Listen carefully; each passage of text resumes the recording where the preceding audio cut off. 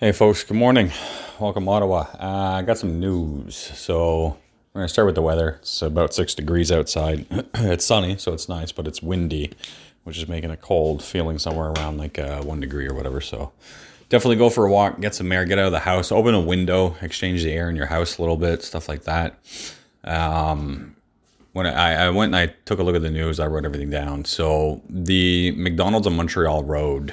So if you're in Vanier and you're at the Independent and the gas station, like that kind of area there on Montreal Road, there's a McDonald's. It's pretty much the only one in the area. Otherwise, you'd have to go down to Saint Laurent. So, anyways, that Montreal McDonald's was closed. Last working day of the infected staff member was the 4th of April. I'm fairly certain I visited that McDonald's, that day or somewhere very close to that anyways. And the report for that McDonald's being closed, so it must have closed like maybe a couple days prior to, but the report came out on the 12th. So you're looking at a nice fat 8 days. I don't have any of like the current information for like how long COVID lasts, on boxes in the air, et cetera, et cetera. But the last thing that I remember reading about a month ago was that it was both, it's airborne, but it's both wet and dry transmission, meaning, this whole blight or whatever there of, Justin Trudeau saying moistly, it's true. People talk with a lot of P's and T's and please and stuff like this or whatever, right? And we tend to spit. You can't see it. You got to stand in the sun or whatever the case in a well lit room sometimes to kind of see. But when you speak, there's a lot of shit that comes out of your mouth, man. And so you got to keep that in mind. That's your 2 meter distance right there. That's your 6 feet. Those droplets, they land. It's a moist or wet area. For bacteria and stuff to survive and whatnot. But dry transmission is also like I breathe and the carbon dioxide or whatever, like, what it is that I'm breathing and coming out of my mouth and my nose, that stuff flies in the air. So dry transmission wouldn't be heavy enough to fall down onto a surface and then have to survive there. But dry transmission moves around in the air. And there were reports that were out saying that COVID was also dry transmission, meaning that, it could be released into an airborne jet stream and travel around the planet, that it doesn't need necessarily a carrier, for example, that you can breathe in an elevator and not making, any like droplets of breathing or whatever the case, but just simply breathing even in your mask, and that the dry transmission would stay in that elevator. So someone else coming into the elevator or, could potentially be infected by breathing that in. So I don't know if the dry transmission is true. Wet transmission obviously is. And then through, all the things that we touch and stuff like this. And I just want to take a quick second here because if you haven't heard it already, you need to hear this. Wearing gloves is a false sense of security, and you need to take your gloves off. You need to touch everything with your hands, and then you need to wash your hands, right? This whole thing about, using the gloves as if that's going to protect you, but then you're wearing the gloves all day long and you're touching everything else and you're not washing your hands because you got your gloves on. So if you use the gloves to walk through the store, not touch your face, you get out and then you discard the gloves, fantastic. If you don't have a means of protecting yourself by using some type of alcohol solution and so on and so forth in order to clean and disinfect yourself, keep in mind that COVID it's a flu, right? So in terms of catching the flu, I think there's a lot of us, that may have high immune system and we get the flu, we feel shitty for a couple days, but it doesn't really turn into anything. It doesn't turn into pneumonia, it doesn't turn into bronchitis, it doesn't turn into high fevers, but we still catch it. And you catch it because you're eating or breathing it into your face. So you have to touch something and touch your face. We touch our face thousands of times a day. And I'll tell you right now, how many times have I come out of a store and then touched the handle on my vehicle, to open it, get in, I disinfect myself to whatever extent, and then I get out of the vehicle and I'm touching the door handle to close it anyways, right? And do you disinfect every single time you open every single door? No. And do you subconsciously, not even thinking about it in any way, shape, or form, touch your face to brush the hair out of the way when you're trying to look for groceries after you just finished touching a box? Yeah, sure. So gloves are a false sense of security. I go around touching everything with my hands, and then I wash my hands. I don't open doors with my elbows. I don't do any of that kind of shit, because all you're doing is putting what is potentially bacteria and virus onto your clothing, onto yourself. And as you brush up against things, you're spreading it, or as you brush against things, you collect it, et cetera, et cetera. Parks. Listen, parks have been closed. So this whole state of emergency thing, just so that we understand how this works, state of emergency is basically, it gives the government a whole bunch of new controls. This is what I finished reading yesterday. They can at any point go, hey, we're closing down the country, and it's emergency services only for 14 days. They can do that pretty much at any point in time. But a 28-day extension requires, different parties to vote on it and so on and so forth. But going into a state of emergency allows our political leaders to make certain changes. They can modify the price of food and gas in the country regardless, because, and this is an assumption here, but, whatever trade, routes that we have and treaties and stuff with other countries to organize the global economic state are modified in an emergency state. So if they want to put the gas down to 30 cents and travel everybody into the same place and quarantine the entire fucking country into one province, like, they could do that, right? In a state of emergency to a certain extent, is how I'm understanding this. They can edit the laws during that moment. So state of emergency, we're in it. And this morning, Tuesday, okay, well, what's the date today? It's Tuesday, April 14th. Tuesday, April 14th. So April 14th, that's enough, thanks.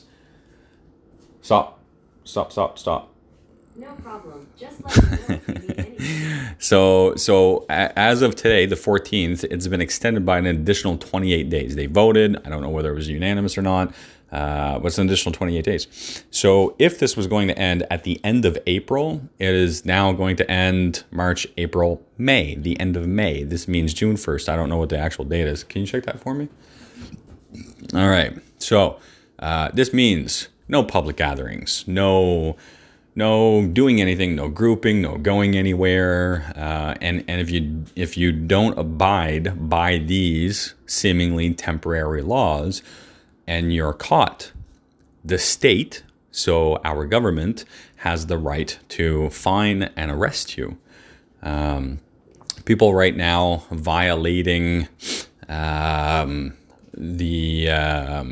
supposed to be quarantined, self-quarantine, self-isolation. So, after traveling, for example, if you're caught not self-isolating, it's up to $750,000. That's $750,000, and 6 months in jail for doing that. You're effectively, you're a bioweapon. At this point, you're a potential bioweapon. The state sees you as a weapon. So shut the fuck up. Go home. Sit down and whine on the internet, or build something. Do some fucking arts and crafts or something. But please stay in the house. June 30th, allegedly at the moment, this the emergency. So June 30th. So listen, your summer's gone. Okay, so can we stop talking about how this is all going to blow over somehow, or that we're going to resolve something? The SARS vaccine took 2 years. We have an estimated 18 months for this one. The economy does need to function, which I completely agree with, but this is going to lead me into my boss. So my boss, forget his name and company, we clean things, but in my humble opinion, it's not exactly an essential service. And he's telling me he wants to go back to work April 23rd.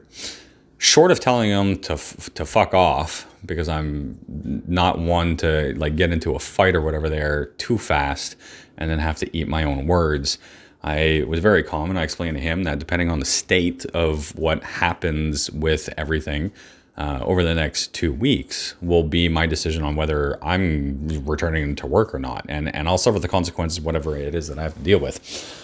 But I'll tell you right now, with an extension of a 28-day emergency, 12.5%, if I wrote this down properly, 12.5% of all the cases that have been tested for COVID are in the hospital. I don't think that number is correct, but 24% of all the cases in Ontario are from the ages of 20 to 39, 24% of them. So I'm in that group, okay? My girlfriend's in that group. We're 1/4 of the public, that is being tested and proven to be positive. It jumps up to 33% for people between the ages of 40 and 60. So that's my parents. That's most likely your parents. Then we're taking a look at a drop again, 24% for people at 60 to 79. So people in a retirement home are getting the shit kicked out of them. I don't remember the list, but it was maybe like 40 different places or something where there were outbreaks. A lot of them retirement homes and things like this. The Bank Street retirement home had a large outbreak recently. Our Tuesday numbers in Ontario are up 483 cases in Ontario, bringing us up to almost 8,000 cases. And Quebec, who has kept their mouth closed for quite a while, and for good reason, is double our cases. There are 14,000 cases on the Quebec side. So when you take a look at, 2 weeks ago, maybe 3 weeks ago, when the police ended up going to the border between Ottawa and Gatineau, and questioning people, what are you doing? Where are you going? Coming in and out, so on and so forth. And just trying to put some presence there or whatever. I was told that they look ashamed. I was told that they look sad and pathetic for being there because it's not necessarily something that they can or want to enforce. And I, as an individual, would not want to be stopping 100 or 1,000 cars a day, walking up to them to any degree of distance, going like, hey, like, where are you going and what are you doing? And just like basically causing shit. If our government or province is going to do something, do it. If the cops are going to go after bad guys, if the cops are going to, stop you, then make a point of fucking doing it and doing it properly. But to inconvenience the public, is a whole thing that I think reasonable people will feel bad about and everybody else gets annoyed about. It's a fucking shame that they didn't just close the border, for example. Now, this not necessarily being the fact that I'm on the Ontario side that I'm saying this. I lived in Quebec for, 15, 17, 18 years of my life. But the point is that we could have closed borders for China. We could have closed borders for Quebec. We could have closed borders, Canada and United States or blah, blah, blah, blah, blah. We could have done all those things. And I think that's a different topic because I'm not in complete agreement with that. But at the end of the day, this is where we're at right now. And what has been very clear is that every time that something gets dramatic, everybody attempts to resolve. We band together a little bit better. And every time that it starts to resolve, we let go of the gas. People deal with the issues that they have at hand, that, the squeaky wheel gets the grease type thing. And I think everybody's like that. And with good measure for good right for most of us, because if there's a fire in the house, there's no need to clean the floor, like your house is burning down. So grab shit and get out, probably start with the kids, for example, not your paperwork, for example. So I can see how humanity would be like that. But when there were enough of us watching the rest of the world being, China took out flamethrowers and burnt the air in order to kill the virus in the air. They took pressure washers and washed down all the buildings. And we're talking like the government doesn't care there if you have charms hanging up on your front door. They'll blast your whole fucking house, wash it down, and whatever happens, like too fucking bad, buddy, right? 1 billion fucking people or whatever, and they have a public to help, try to survive or want to live or whatever the fucking case. And listen, they washed the streets, they sanitized the air, they cleaned the buildings, they cleaned their entire society in order to attempt to control this because it was so out of control. And this is nothing compared to other pandemics that have happened. The video that I posted yesterday, or I talked about it, whatever the case, by Thunderfoot, made it very clear that, like we take a look at all of the cases that are happening across the world, and it's always 10 times more than what we suspect. So whatever, like law of averaging or some, kind of like social cognitive bias that happens, or some science math thing about, how many tests we're passing and how relative the tests are and how many people come in and stuff or whatever. Like the habit of humanity, for example, the habit of humanity is making it very clear that every city says, oh, we have 1,000 people. Well, they actually have 10,000 and they find that out later. Or they have, 10,000 and then we find out they have 100,000, later on. Or they say, oh, we've only got 7,000, but then they got 70,000, right? So just tack a fucking zero on the end. And this has happened time after time after time after time. Go ahead and research it. You'll find that I'm correct to share that knowledge anyways. So when we take a look at Ontario having 8,000 cases, we're probably talking more like 80,000 cases, right? When Ottawa says that it has 700 cases, right? We're probably talking somewhere more like 7,000 cases, So these are the true numbers, because I know in the past podcasts I just kind of like bounce around on the ship, but it's listen, it's gonna get worse in the next 2 weeks, and that's what I told my boss. I'm like, no, let's find out what happens. The fact that we went from 7,500 to 8,000 cases overnight, that we're adding, almost 50 deaths to the toll in Ontario, that Quebec is showing to have twice as many cases as us, is a very clear indication that this is not functioning the way that we want it to. It's still getting worse. And while we have a few people in the hospitals, from 103 cases to 94 cases or 99 cases or whatever it was, so going down like in a positive mark, requiring ventilation, cool. Like we freed up, 6 ventilators. But when you have 500 people that are becoming infected, and tested as positive, who may end up requiring it. And that's, I think that's what the 12.5 was. 12.5% of the people that are being shown to have corona after being tested, having COVID, after being tested, are, require hospitalization. So 10% of those 8,000 people in Ontario, that's 800 people in the hospitals. That's 800 ventilators potentially that are required. Or even if it's, half the cases, they're hospitalized. If they're hospitalized, it's probably pretty fucking bad. It's not something like, hey, we can give you a whole bunch of, antibiotics and this and that and painkillers and morphine and whatever. Go home, drink lots of water, eat crackers, and stay in bed for 14 days. They're hospitalized. They probably can't fucking breathe or can't move. They're too weak or lethargic or whatever the case. Exhaustion, fever too high, can't take care of themselves, and have no one to take care of them. So even if it was half, and it's 400 people that require ventilators, how many ventilators do we have? That's what I would want to know. And if we have 400 ventilators, we're point for point right now with COVID. So tomorrow, COVID's winning. And the people that don't have the ventilators are going to die. I don't know what else to say. So, when I take a look at this, when it comes to ventilators per capita, Ontario is near the bottom. Province has 12 ventilators per 100,000 people. That means we have 120. Oh, no, sorry. In the whole province, right? Okay, Google, how many people live in Ontario? In 2019, the population of Ontario was 14,566,547. Okay, so let's say 15 million people. Take off a zero. Well, anyways, I'll do the math on Google. So, okay, Google, what's 15 million divided by 100,000? The answer is 150. So 150 times 12. What's 150 times 12?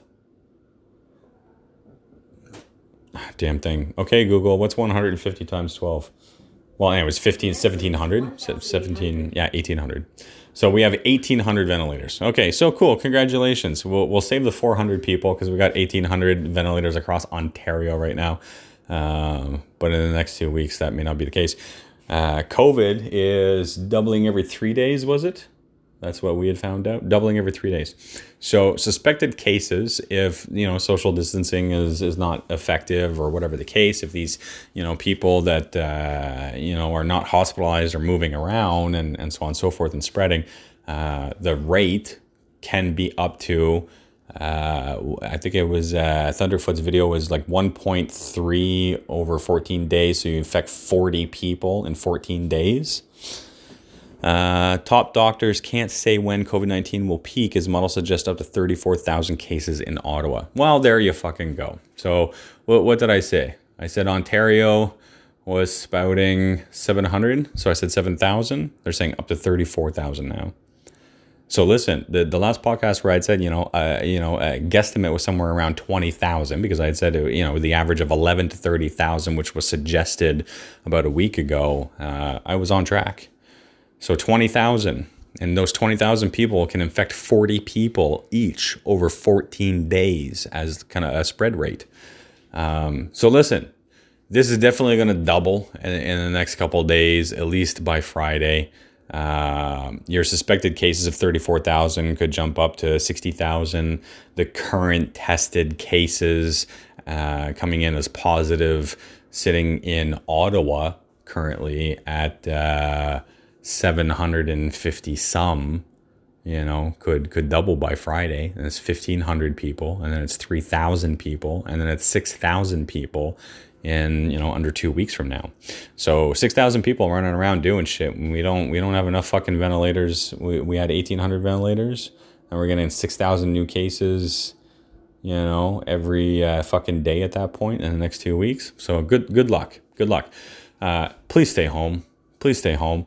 I'm not trying to scare anybody. I'm just saying, listen, people have spent way too much time running around at fucking Loblaws every single day. And I'm not saying go out and panic buy and buy, fucking $600 worth of toilet paper, because people did that and everybody else didn't have any, and this is what this podcast is meant to be. It's meant to be some kind of rationality for humanity, people need to build and put onto the internet to share this information, because me providing this to you gives you a perspective, and then you're capable of doing something hopefully good with that. And I think that the generalization of what most Canadians or most humans believe to be good is probably close enough that it would be good if we were all putting a little bit of that effort in. Cleaning windows doesn't do anybody any fucking good when your state is, in emergency. So I don't want to clean any fucking windows.